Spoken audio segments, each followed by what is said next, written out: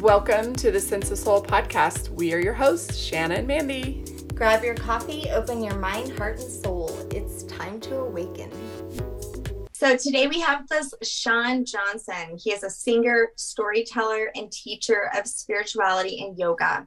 He is the founder of Wild Lotus Yoga, the Soul School Teacher Training Program, and the Wild Lotus Band in New Orleans, known for its mix of mantras, rock, funk, and world music. And I'm super excited that we have hooked up with him because he just is one of my favorite artists. So I'm so happy to have him on. Thank you, Sean. Thank you so much, Shanna. Thank you, Mandy. So grateful to be here with y'all.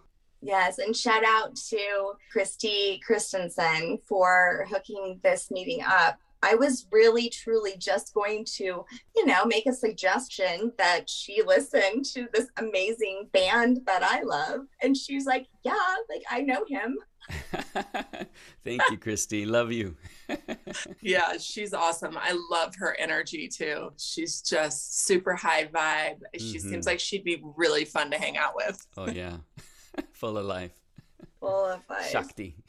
Lots of Shakti, for sure. I love that. She owns it. So great to meet you. Oh, you too. Thank you so much for inviting me.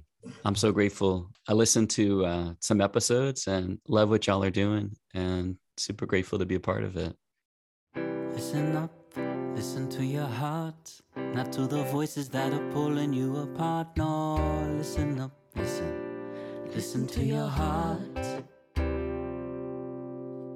Listen up, listen to your heart, not to the voices that are pulling you. Listen up, listen to your heart. Well, the river dried up, but it flows inside you. Love disappeared, but it's hiding right behind you. Listen up, listen to your heart. What feels so far away is so close you can't see it. Gotta close your eyes and trust to believe it. Listen up, listen to your heart. Well, it's been a windy road, I forget this often. Wanna be reminded, wanna make this offering. Listen up, listen to your heart. Well, I've reached for the truth and I've searched for the guru. Gonna tell you straight, she's hiding right inside you. Listen up, listen to your heart. Oh, listen up, listen to your heart. God, that's so beautiful. The guru is inside you. That message is so strong. It's one that Mandy and I really believe in. Let's talk about New Orleans real quick. Being from New Orleans. Yeah, born and raised. I suppose it's a big part of, who I am and the music and, a lot of what I do. I love New Orleans because it's such a distinct culture, unto itself, which I find sometimes America can get a little, homogenized. And I just feel blessed, lucky, that I got to be born here in a place that has a kind of a indigenous culture, unto itself. So we have our own holidays and our own cuisine, and there's a lot of even language, that doesn't necessarily translate to other places, and rituals. Definitely, a distinct kind of history from the rest of the country, and architecture, and the whole vibe, of the city. Yeah, it's polar opposite to Colorado. Yeah, I know, totally different. I always think we went from being under sea level to being a mile high over sea level. They don't have snowballs here. The only kind they have is in the winter. When I first came here, they didn't know what gumbo was or anything. It was awful. Yeah. Now everybody's got a gumbo. She came to my house one night and made me gumbo. And it was like, I'm making roux. And I'm like, what is that? Like rhubarb? It took her a very long time. You put a lot of love in that. That's exactly what makes a roux is the love that goes into it. Oh, yeah. Yeah, you're right. And nobody has momos here either. No momos, huh? You don't go by your mama's house on Sunday? Nope. My parents met on the presidentship. Wow. Yeah. That's so cool. Yeah. So I always say I owed my life to the muddy Mississippi, but they definitely were all about music as well. That's great. But the soul that comes out in your music, I think is what must have caught me. Like, and when I say soul, yes, your soul, but also I think it is that soul, that New Orleans soul. I mean, it grabbed me the first time I heard you. And as soon as I found out you were from New Orleans, it all made sense. I was like, okay, this is it. That's why. Thank you, Shanna. I mean, it's cool that your show is called Sense of Soul, and my teacher training program is called Soul School. One of the reasons why I named it that was because it lives in New Orleans, and New Orleans is such a soulful place. And I've often thought about, you know, what's the difference between soulful and spiritual, and, you know, just it's kind of fun to reflect, you know, upon that. And for me, it has something to do with the earthiness, a groundedness, the land, the water. There's a sense of flavor. And what's interesting, we were talking earlier about you guys living in Colorado, and when I go to places that are higher altitude, mountains, or even like the San Francisco Bay Area, where it sees like this kind of palatial, literally high, you know, there's a sense of like maybe spirit, but not perhaps necessarily like this, that same kind of a sense of being of the ground and the water. And, you know, I know that sometimes you have guests that talk about the chakras, for example, Christy's new book about the chakras. And years ago, I had a conversation with a friend who compared the spine, you know, the human spine to the Mississippi River. And just thinking about like locations along that line being like chakra points, you know, well, guess where New Orleans would be? Down low, you know. We live in a culture that I feel like we're conditioned to think of higher as sometimes being better. You know, I often teach this as well, that that's not the case. They're just different places to dwell, and to go down, to go deeper, you know, has a power, you know, primordial power to it as well. And I feel like, so New Orleans as, say, like a first or second chakra place, you know, has a primordial, like primal, incredible, potent power to it. And oh my God, you know, you're speaking to my heart. It's funny because we have a lot of people come, say, from California to do like our Bhakti immersion. Me and my band do this event. And I just always trip out that people are coming to New Orleans to go from California to go on a spiritual retreat. I love that, you know, and it's like, because it's giving them something different, you know. And different. And again, it's not about better or worse or higher or lower. I don't want to get caught in that duality. But yeah, New Orleans, it's potent. There's no place like New Orleans. Yeah. I used to cry when I got there because I knew I would leave. I still do. My soul belongs there. I know this. And I know this is because I have deep, deep, deep roots there. You know, doing my ancestry explains so much. I mean, I even have freaking Marie Laveau in my tree. Wow. Yeah. I did my DNA test. It was a shocker. So much changed after that DNA test, especially how I looked at the world. But the one thing that didn't change was my love for New Orleans. Oh, yeah. And you described it like I've never heard. And I think it's the feelings inside of me that you just put into words, which I think you do so well in your music. Thank you, I don't know what the hell these mantras are saying. I can barely say the words, but yet you sing them so beautifully. Your band is freaking amazing. But then you also tell a story.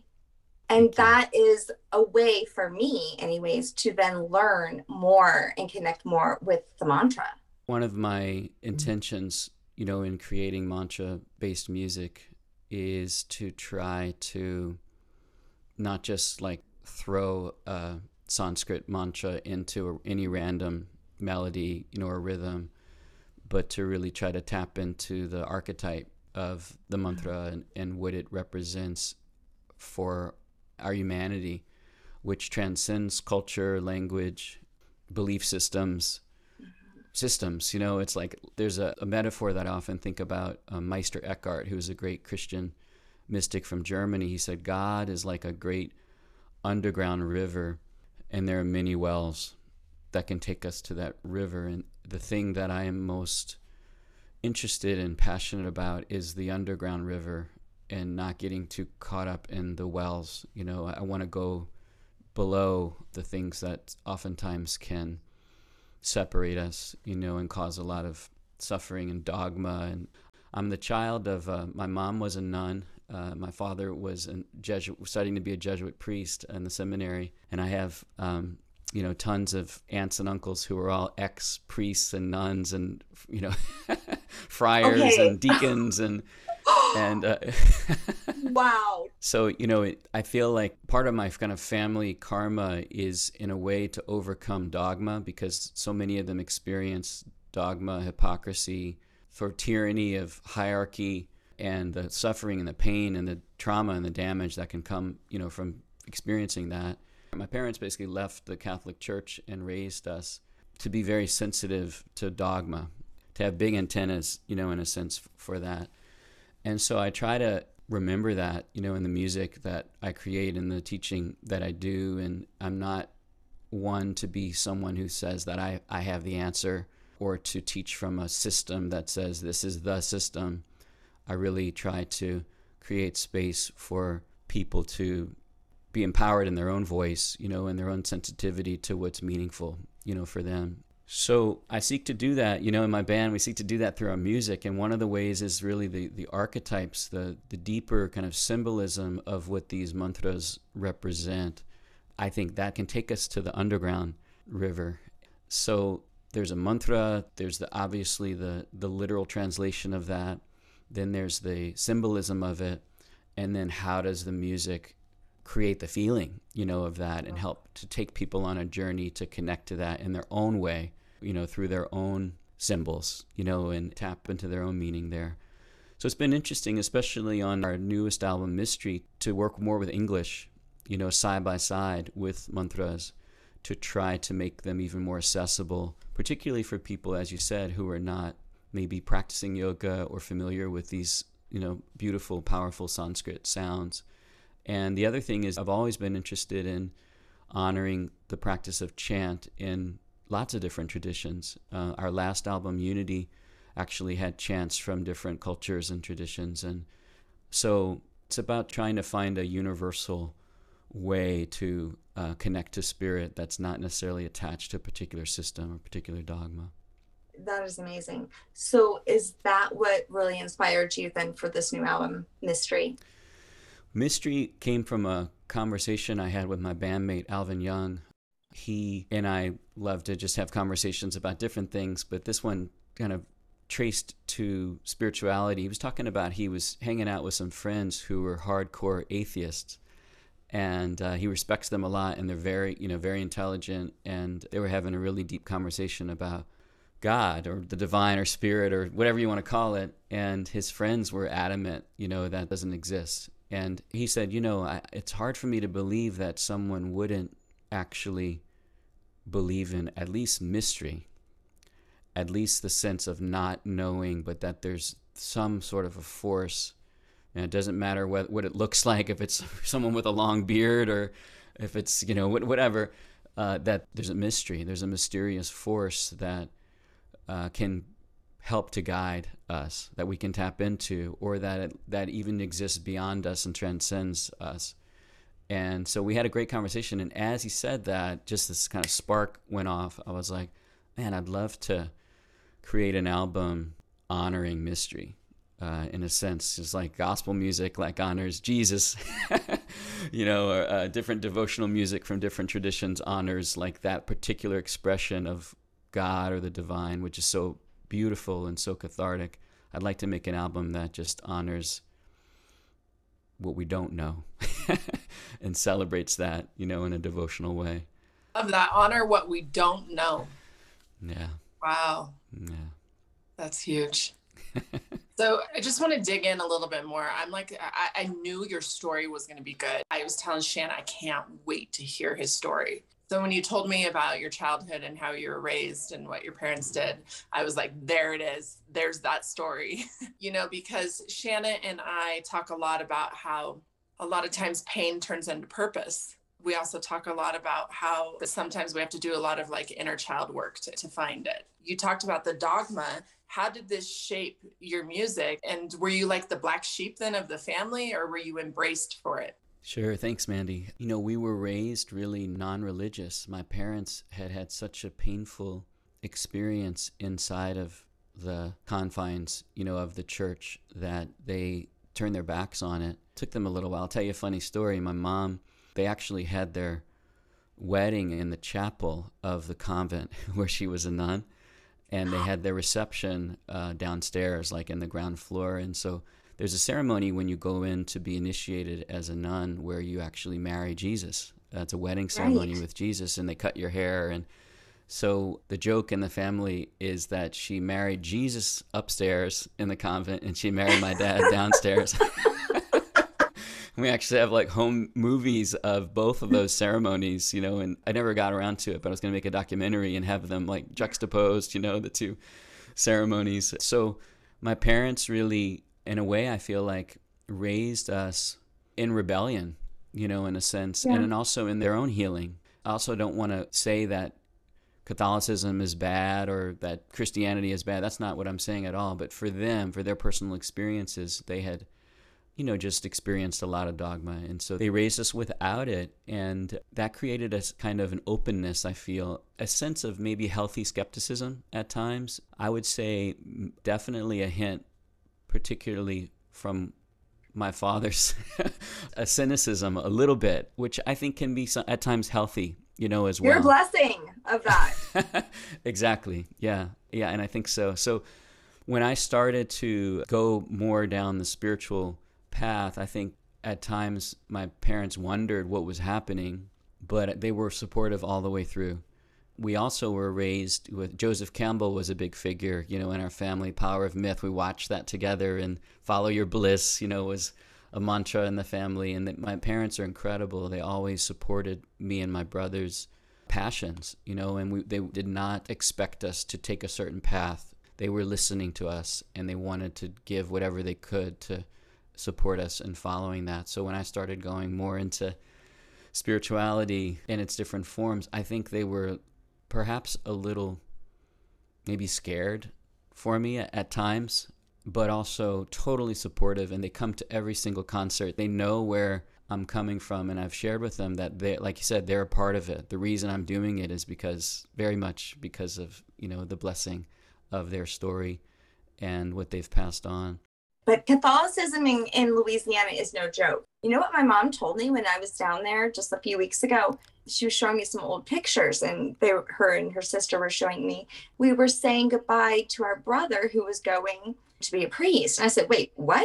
Who was going to be a priest? And she was like, well, back then, if you had a big family, it was kind of known that one of you would be a nun and one of you would be the priest. They looked at me like, yeah, that was like a thing. It was huge, you know, and my grandparents, I think, were very well respected because so many of their kids ended up going to the convent or seminary or monastery. And that mattered. It mattered a lot. Yeah, it was really, really significant, you know, at that time. Sean, you said something that I just love. Healthy skepticism. Those two words together are really cool, because I know when I was a skeptic about certain religions and when I was searching, I had guilt for being a skeptic. I don't know where that came from, conditioned maybe, but I love that you put those two words together. Yeah, I think they can go together. I feel like sometimes when we don't have a little bit of that filter, we can be untethered, you know, in a sense, and ungrounded. It can create that sense of not being anchored. And so I think skepticism can be a force that can anchor us and help us to filter whatever experience we're having, whether it's a teacher or a person or a teaching or, you know, where someone's coming from. I think it's good. It's a good tool to have. But again, if it's too much and it becomes sort of toxic cynicism, it can shut everything down and close off our hearts, you know, and our souls. So I think there's like anything in moderation, it can be really useful. Yeah. Well, keeping that curiosity, which I heard in one of your songs that I was listening to in your new album that's coming out, really just absolutely amazing.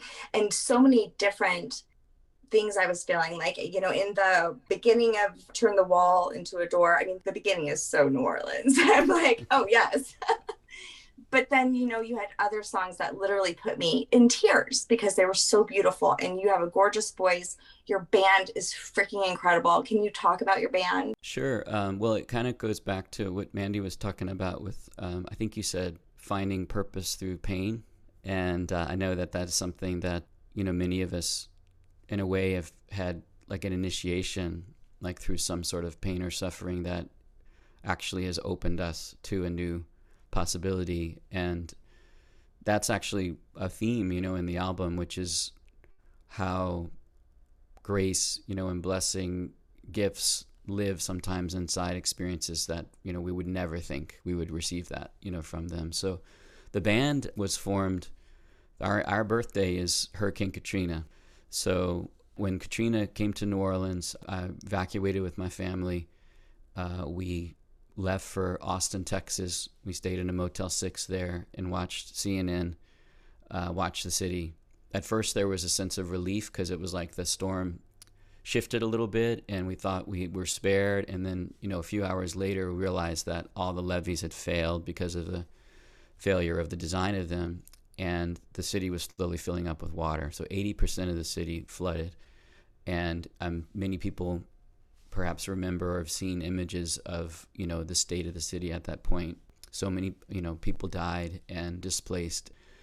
So it was really horrible to watch. And I remember even driving out of the city and just having this horrible feeling, in my gut and just bawling, like just thinking it's never going to be the same again.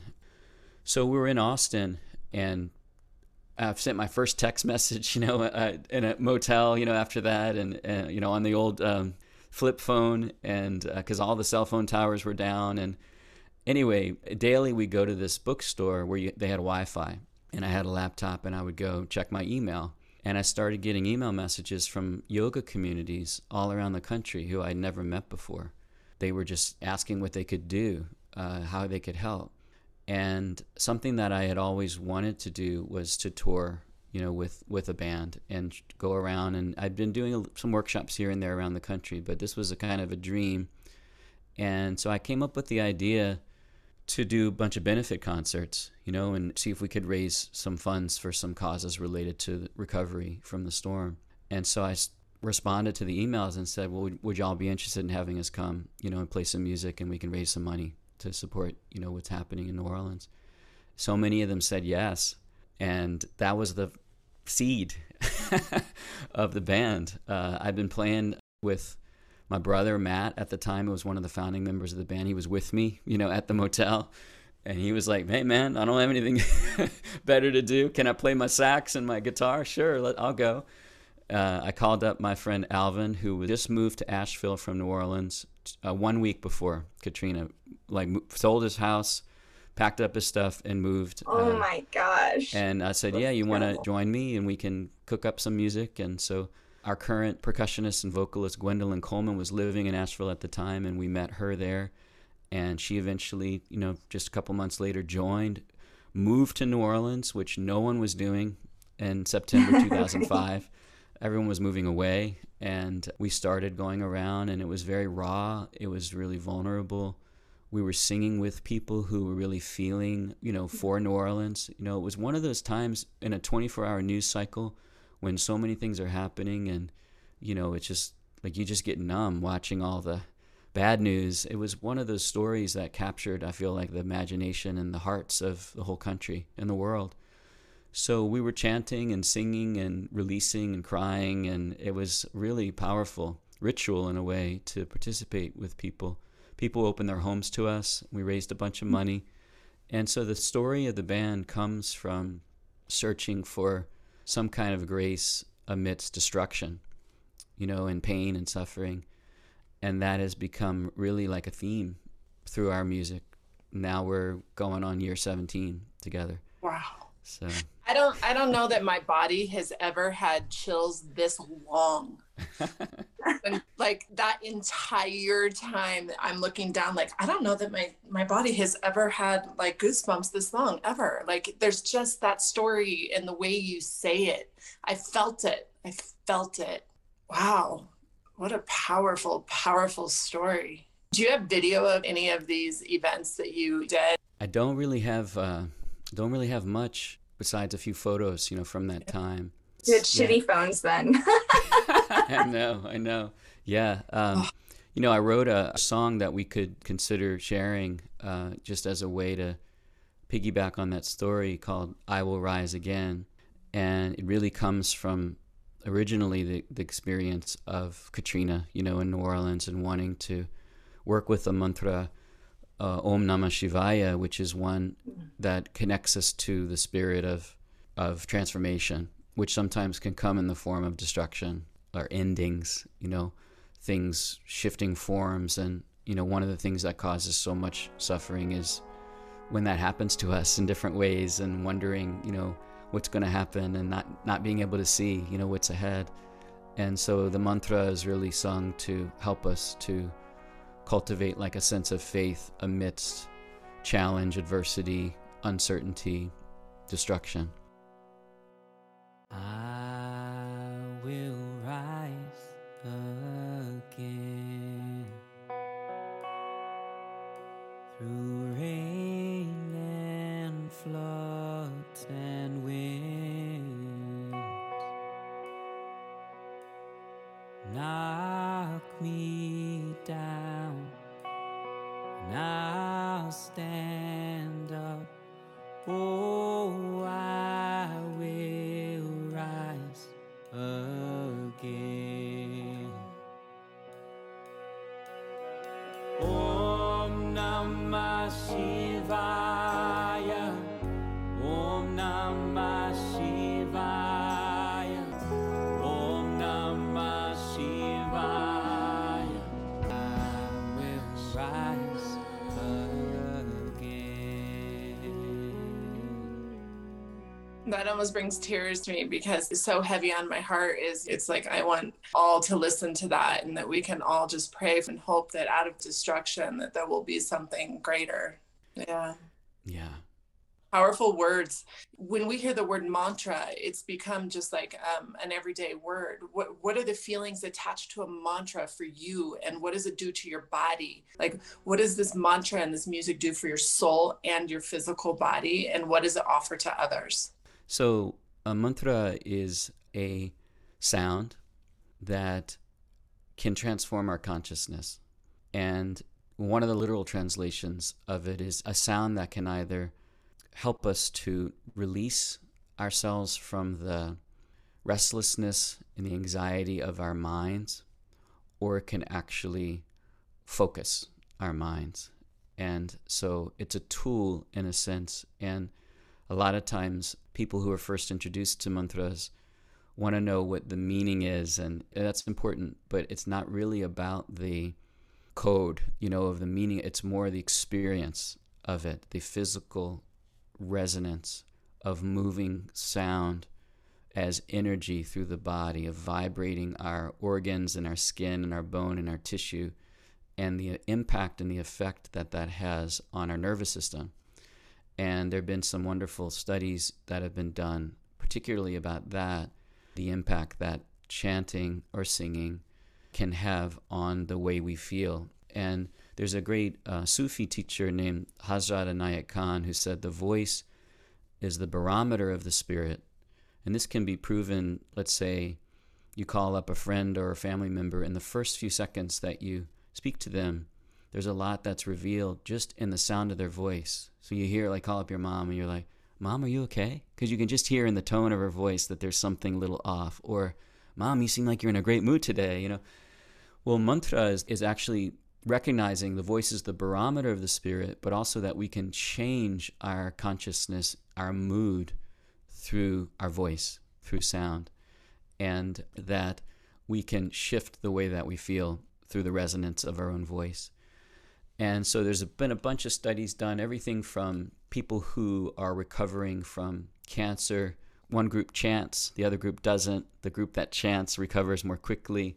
There's a great doctor named Dr. Alfred Tomatis who discovered that there's a mechanism in the inner ear that resonates when we sing versus when we listen to music, and that feeds the brain electrical potential. There have been studies that have been done on pundits who are yogis who have memorized all of these Sanskrit mantras, and they do studies on their brains, and they actually have a larger capacity for memory and recollection. And so you can see like significant differences in their brain patterns from people that don't chant. And one thing that I often try to connect with when I'm sharing mantra with people that are new to it is just to think about the common ways that sound is utilized. For example, in a hospital, surgeries are done with sound. So sound used to break up kidney stones, gallbladder stones, cataracts, all these blockages, specific frequencies of sound. Ultrasound would be another example, of that. So even the word sound, one of the translations of it is health, right? If something is sound, it's healthy, it's sturdy. But what's interesting is we live in such a visual culture that's focused on seeing and projecting out there. And I think that a lot of times we take for granted the power of sound and vibration to shift our awareness. Yeah. After my near-death experience, I told people that I felt like I had to go blind to see. And a lot of times I do just that. I will specifically challenge myself to close my eyes for long periods of time. And I feel like that's when I can really, really actually see the truth and those inner deep messages. And you're right, you're taking things in without labeling it. You're just feeling it. Wow, thank you.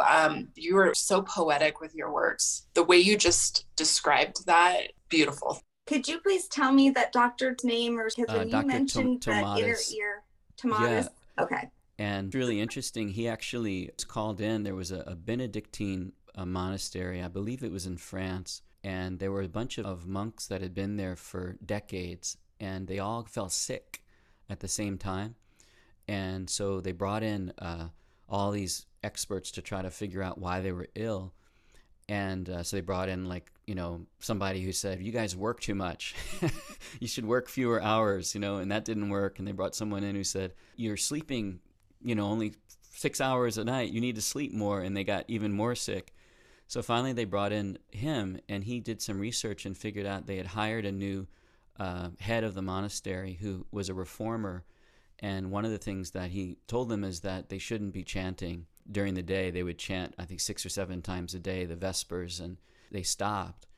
And that was the thing that marked the point where they started to fall ill. And so Tomatis asked them to start chanting again. And as they started to sing again, their health came back. And he was fascinated as a doctor and as a scientist. Why did this happen?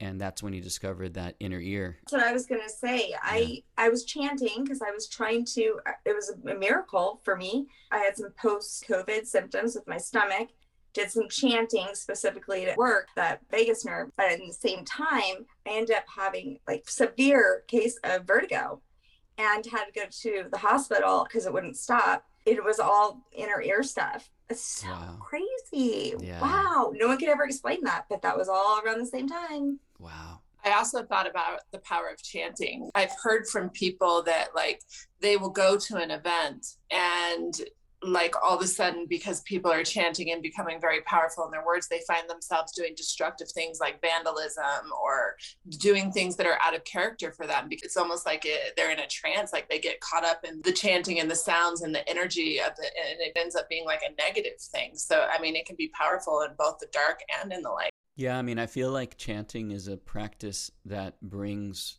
to the surface sometimes what we haven't integrated inside of ourselves. One of the things that I really love and value about Bhakti yoga, which is one of the forms of yoga that chanting, is a significant practice, is that it honors all of the full spectrum of human emotion.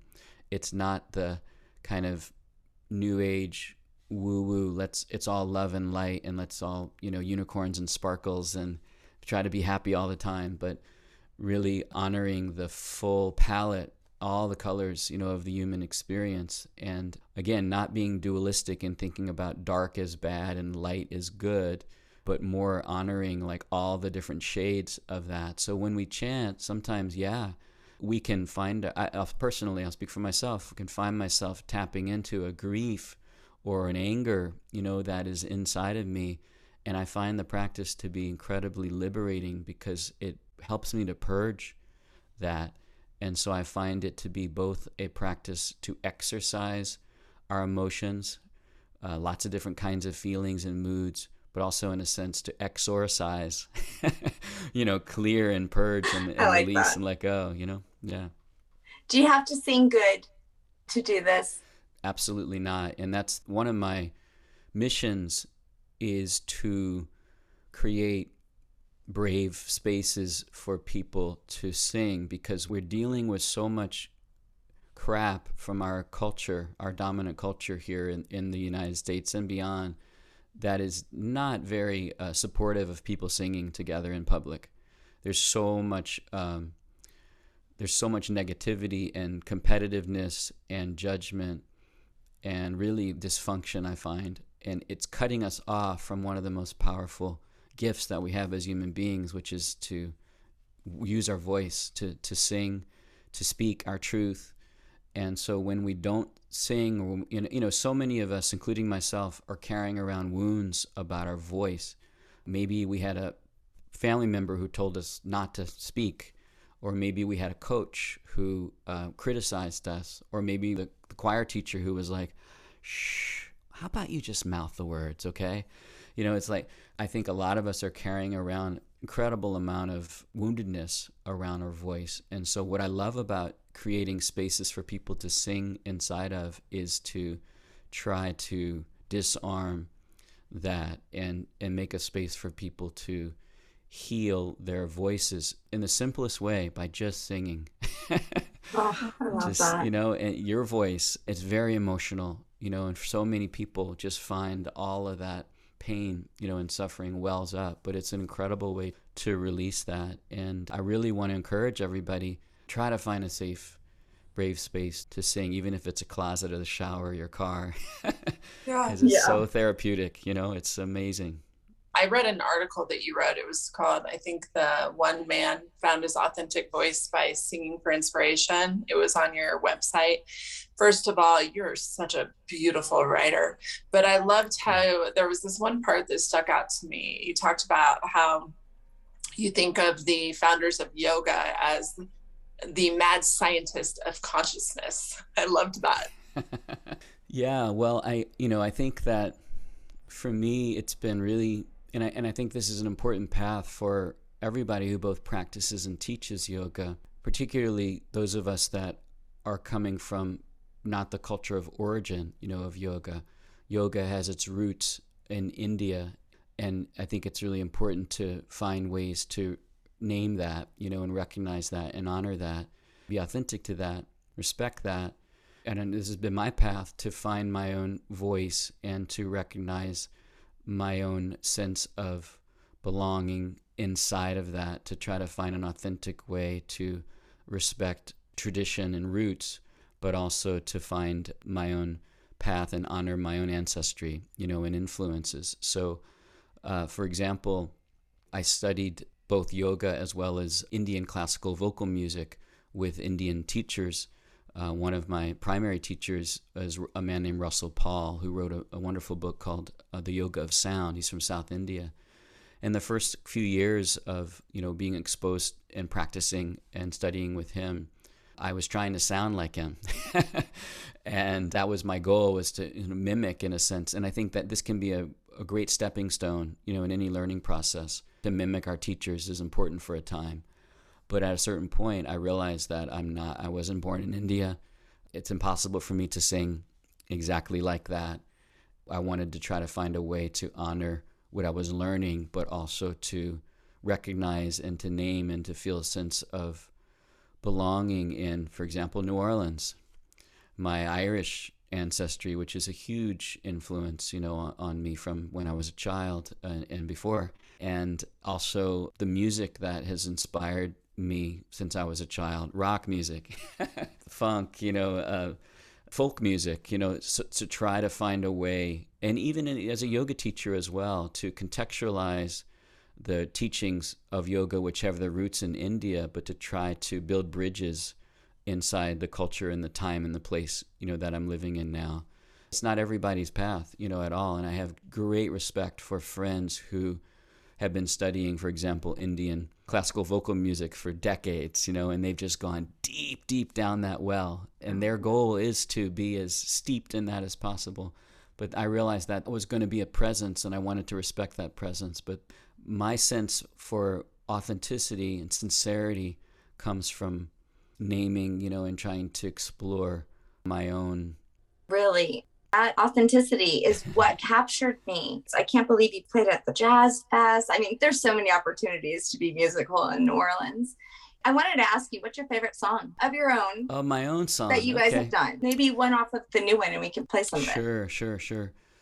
Well, I'm just going to name the one that comes through right now, in this moment, because it's hard to choose. But this really goes back to that sense of pain and purpose, as well. There's a song called Dark Night on Mystery that means a lot to me.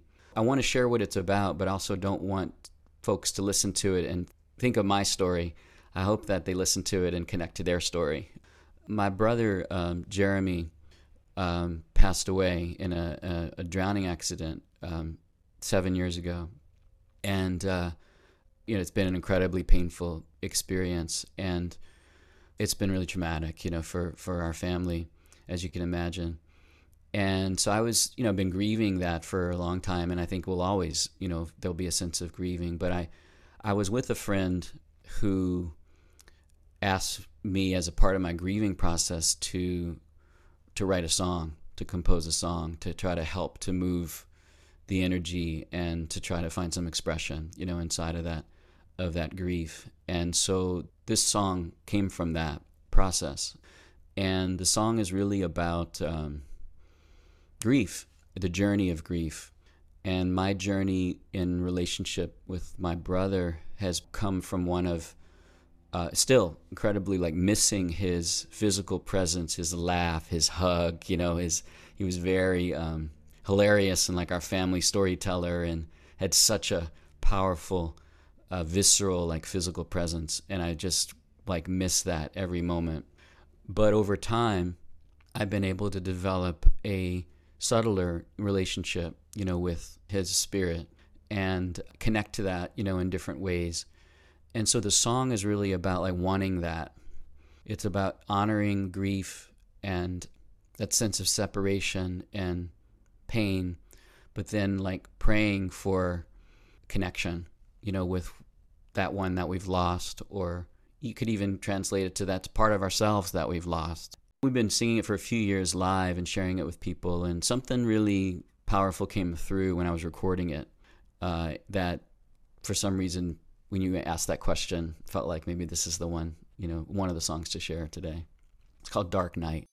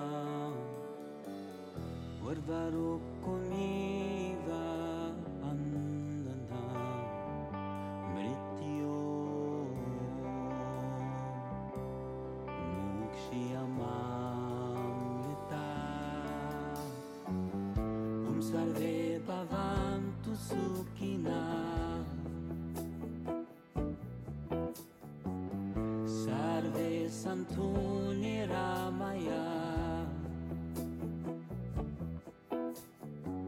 Salve Bhadrani Pashyantu, Makaschiduka Bhagpave, Unchayam Vakam Yajamahi Sukandhyam Pushtivardhana Urvalukumiva Pandana Mrityo Mukshiyamamrita Salve Bhavantu Sukhina Salve Santu Niramaya Salve Bhadrani Pashyantu Makas chiduka pagpapi.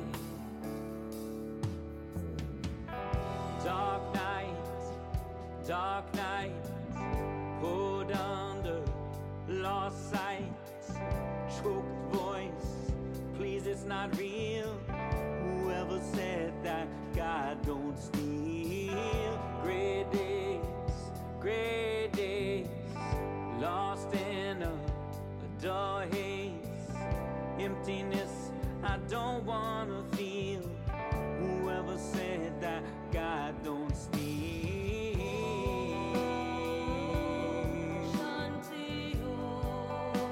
God don't steal.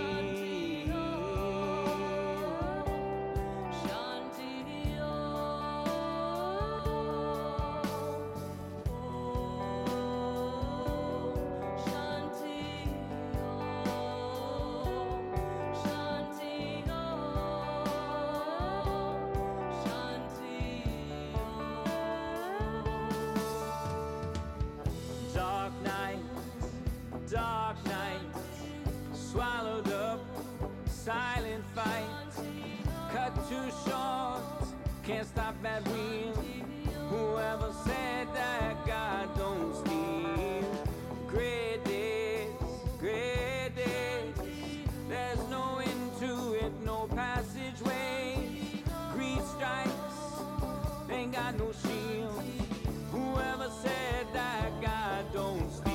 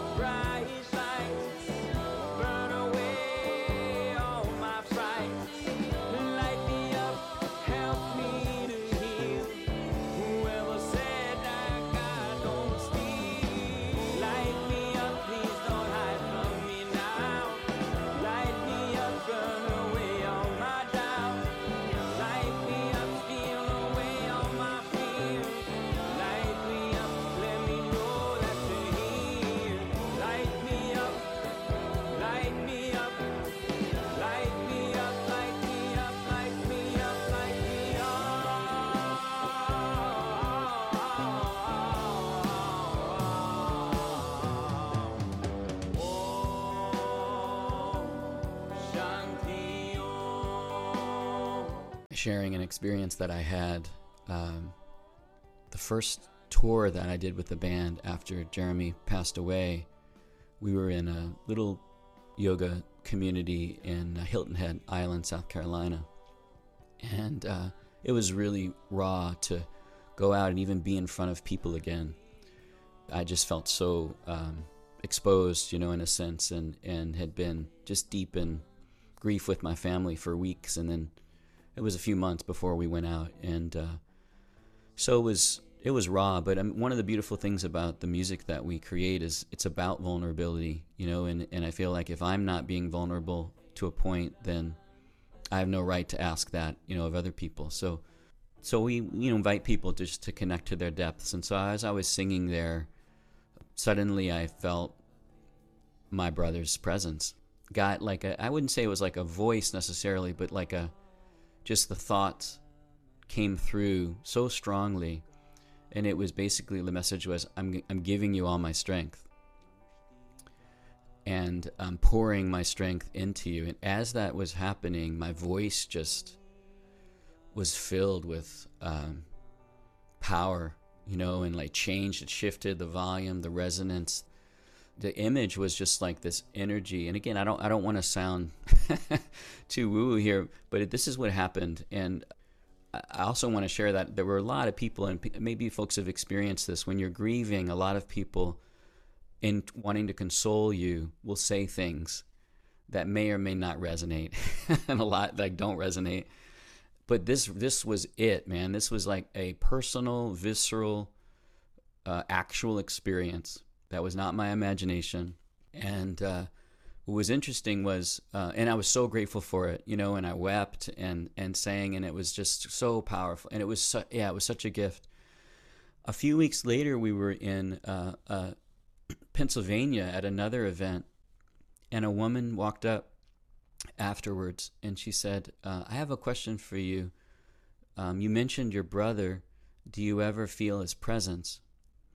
And I said, I do. I said, I have recently, actually. And she said, because he was with you tonight, and he was pouring all of his strength into your body. Her exact words. And she was like, I suppose, a medium or just had the ability to see beyond the visible world. And it was the thing that if I hadn't had that personal experience and she came up and told that to me, I would have been like, thank you. That's lovely. Thank you very much. But I had an experience to back it up, and it just solidified, that sense of there being something very mysterious, but very present in the world that we cannot see. Thank you for sharing that. And I'm so sorry for the loss of your brother. I unfortunately share that pain. And I'm so sorry. Yeah, my brother's been so heavy on my mind lately because of he was killed in Iraq, and with all this news coming out, and it's been really hard. But my brother loved William Topley. So I think tonight I'm going to go put William Topley on my radio, and I'm going to dance around and think of what you just said. I'm going to move that energy. I'm going to dance with him. And that's not woohoo at all, because I've had many experiences like that. And I grieve for your family too, because my family is forever changed. You grieve your old mom, your old dad, because they've changed. And so thank you for sharing that. Thank you, Mandy. Yeah. Thank you so much. Sean, it has been such a pleasure. I love your music. I love you. I want to be friends with you forever. Thanks, Shanna. That sounds great. I want to visit you when I come to New Orleans. I would love to meet you. You're a busy guy, though. How many locations do you have right now? How many different studios you got going on over there? Well, we have one studio. We unfortunately had to close our downtown studio with COVID. And that was, another thing to grieve. But in a way, it feels really right at this time to focus, on one. So where is that location? We're in Uptown New Orleans, not far from Tulane and Loyola universities, for folks that are, somewhat familiar with the city. Yeah. Can I also mention, I love the shout out to Black Lives Matter on your website. Racism is definitely always been an issue in Louisiana, but we all need to find that voice and feel brave and courageous enough to speak up. Yeah, I mean, it's so easy to get numb in our culture, and it's so easy, especially given all of the stimuli that's happening around us, to forget about each other and to lose touch with how interconnected we all are. And one of the unfortunate repercussions of being isolated in certain communities, and sometimes that isolation is based on privilege and race and so many other things, is that it can really compartmentalize our reality to where we lose empathy, for each other, as human beings. And then in that losing of empathy, we lose our own sense of responsibility and purpose. So, yeah, I think it's really important for folks to find their own, again, authentic way to integrate social causes and social justice into spiritual practice. And I think sometimes you hear the expression thrown around a lot, spiritual bypassing. And, really it's about how we are not acknowledging humanity. Mm-hmm. And I think sometimes thinking of spiritual practice as an escape from reality, rather than as a way of being more purposeful, and feeling more responsible for not only ourselves and our own personal journey, but the collective as well. Be a better freaking human. Exactly. I'm going to encourage Shanna to share her mini series that she put together about New Orleans, and some very enlightening knowledge and wisdom and stories and things that have been lost. It is the most moving story. She did such a wonderful job. I think you should share it with him because he's going to learn so much about New Orleans that he hasn't known. And she's put in like little tidbits of music in there. I don't know, maybe he could add a little tidbit for you in it. It's so beautiful, Sean. I'd love to hear it. It's so moving. You're going to be mouth dropped at what she's discovered over the last like 3 years. It's painful, but it's also beautiful, and it's going to blow your mind. We are so afraid to speak up. We have not spoken up in so long that the history is just erased. It's very strong in my heart to share the stories. As Shanna is very passionate about how we don't honor our ancestors like other cultures. And that's what her passion is really helping people to find their roots and to honor those people that are in our soil that have made us who we are today. That's so beautiful. And now it's time for Break That Shit Down. As y'all were talking about ancestors, it reminded me of a song that we have on Mystery, which is called Healing. And in a way, it feels like a good follow-up to Dark Night as well. And this is a song that I wrote in Ireland, because whenever I go to Ireland, I've had the blessing to be able to go there many times, I just feel this deep, powerful connection to my ancestors, and so much music just comes through. And this is also a place that has experienced a tremendous amount of pain, and suffering and persecution and colonization. A lot of the music that I have learned from Irish traditional music actually comes from that. There's sad, sad songs as well that are used to heal. But this song is called Healing, and it has a chant in it from Gaelic, from Irish Gaelic, that honors Bridget, who's both a goddess from pre-Christian Ireland as well as a saint from Christian Ireland, who represents the power of healing, the home, the hearth, protection of the vulnerable, the poor, animals. And I've always just felt like a deep connection to her and wanted to dedicate a song to her. Thank you for saying that. I was going to ask you, who the hell's Bridget? Maybe it's a friend. And then the lyrics actually come directly from Irish blessings, which, have been shared for, hundreds, thousands of years as a way of making the path of life, which can be really hard, a little bit easier, like a gift that, people can give to each other. So the song is really, about that. It's about just calling upon healing, creating a space for healing, and naming these blessings. So I'd like to just offer this song as a gift to y'all and to your listeners, and I hope that there's a little piece, a little seed in there that might touch your hearts.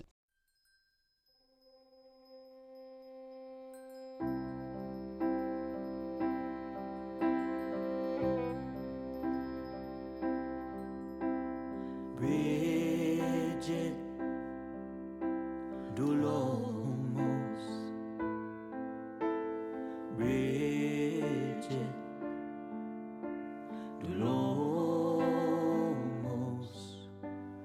Bridget Dulomos, Bridget Dulomos. Healing, I'm letting you in. Healing, I'm finally ready to shed this old skin. Healing, I'm letting you in. Healing, help me begin again.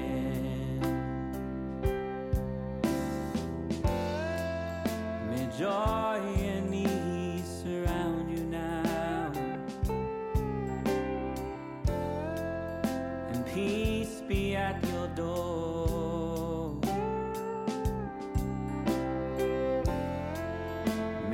happiness be with you now, and bless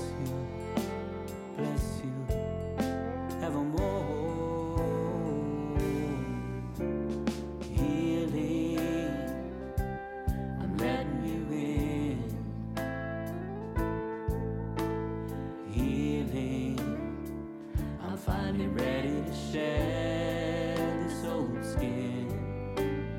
Healing, I'm letting you in. Healing, help me begin again. May love and laughter light your days. With every step you roam, may good and faithful friends be yours, and always warm your heart and your home. Healing, I'm letting you in. Healing, I'm finally ready to shed this old skin. Healing, I'm letting you in, I'm letting you in. Healing, help me begin again. May you always feel protected and guided every day. With every gentle wind that blows, blessed every step of the way. Blessed every step of the way. I love that song. Thank you so I much. love Shannon. that. Love that song. It's so beautiful. Thank you. Where can people find you? Can you please share your information and let us know about the release date, so everyone can hop on this and get this? Sure. So if you want to know more about the work I do in relationship to the band, it's Shawn Johnson and the WildLotusBand.com. We're also on Instagram and Facebook. If you want to know more about what I'm doing in the world of yoga and yoga teacher training, as well as Celtic spirituality, you can go to wildlotusyoga.com. I have a weekly online class that I share. We always do some singing inside of that, as well as some vinyasa yoga. And I hold space for a teacher training program called Soul School that I guide with my dear friend Mitchell Blyer that will be starting in January of 2022.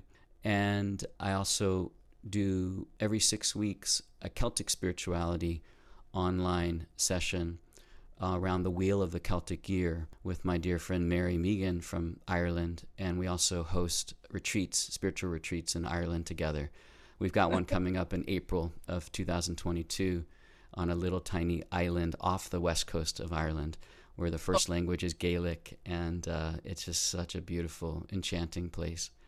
Wow. So those are some of the things. I am drawn to Ireland. I see it in my dreams. I don't know why I'm drawn there, but I know I'm supposed to go there. I've got Irish, obviously, as well. But wow, maybe, It's April. a very special place. Yeah, I totally encourage y'all to Maybe go. I'll make it a birthday present to myself. That'd be amazing. Hey, maybe you'll make it for your best friend too. Yeah. We're both Tauruses. All right. My son is a Taurus. I have one more really quick question. Wild Yeah. Lotus. What does the name of your band mean to you? How did you come up with that? Great question. I was a part of a music project with my friend Hans Grunig many years ago, and we were trying to decide what to name it. And we did an exercise where we just wrote a bunch of words on little sheets of paper and scrambled them all around, and then started uncovering them and putting them together. And Wild Lotus came together, and I was like, dude, that's it. That's the one. And he didn't like it. And he was like, it's great, but I'm not really feeling it. And I was like, all right, well, I'm going to save it for something else. Well, opened a yoga studio. There it was. And the band, as well. I like wild as, wilderness, which I think spiritual practice is all about, going into the wildness and the wilderness, the unknown, the mystery, of consciousness and that which we can't see, and exploring that. And then the lotus is a symbol in the East of something that also grows from the darkness, from the muck, from the mud, from a place that we can't see. And the pushing up through the mud, this lotus mudra, the pushing up through the mud actually, creates the beauty that eventually blooms, at the top when it reaches the water and the surface and the sunlight. So it's a symbol in Hinduism and Buddhism as well for the spiritual journey. And one of my favorite proverbs from Buddhism is no mud, no lotus. Oh God, Sean, I'm serious. You've been such a blessing to our podcast. I'm so excited. I'm such a big fan. Thank you so much. I'm serious. Like, go Sean and the Wild Lotus Band. I'm so supportive of your music. I send your stuff to people all the time. They love it. My whole house loves your music, and you help me clean. Yay. I'm going to dance to your song with my brother tonight. So thank you for that. Thank you so much. Thank y'all. Really appreciate what you're doing with the podcast and all the many inspiring guests that you have. And I'm excited to share it with my friends and fans as well. Yeah. When is this release again? Say it again. Yeah. So Mystery is our new album. It's the first album we've had in 7 years.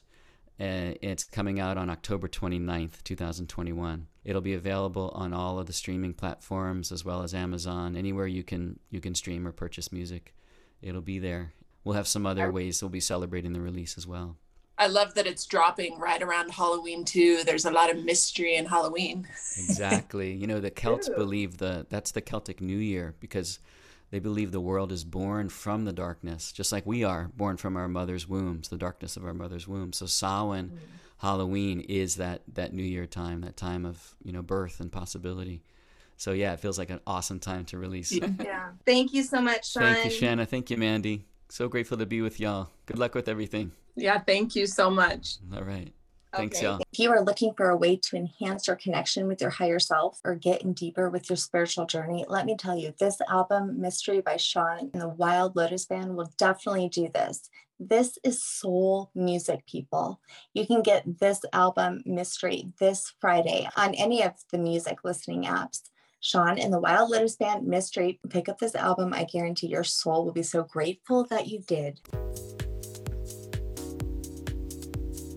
Thanks for being with us today. We hope you will come back next week. If you like what you hear, don't forget to rate, like, and subscribe. Thank you. We rise to lift you up. Thanks for listening.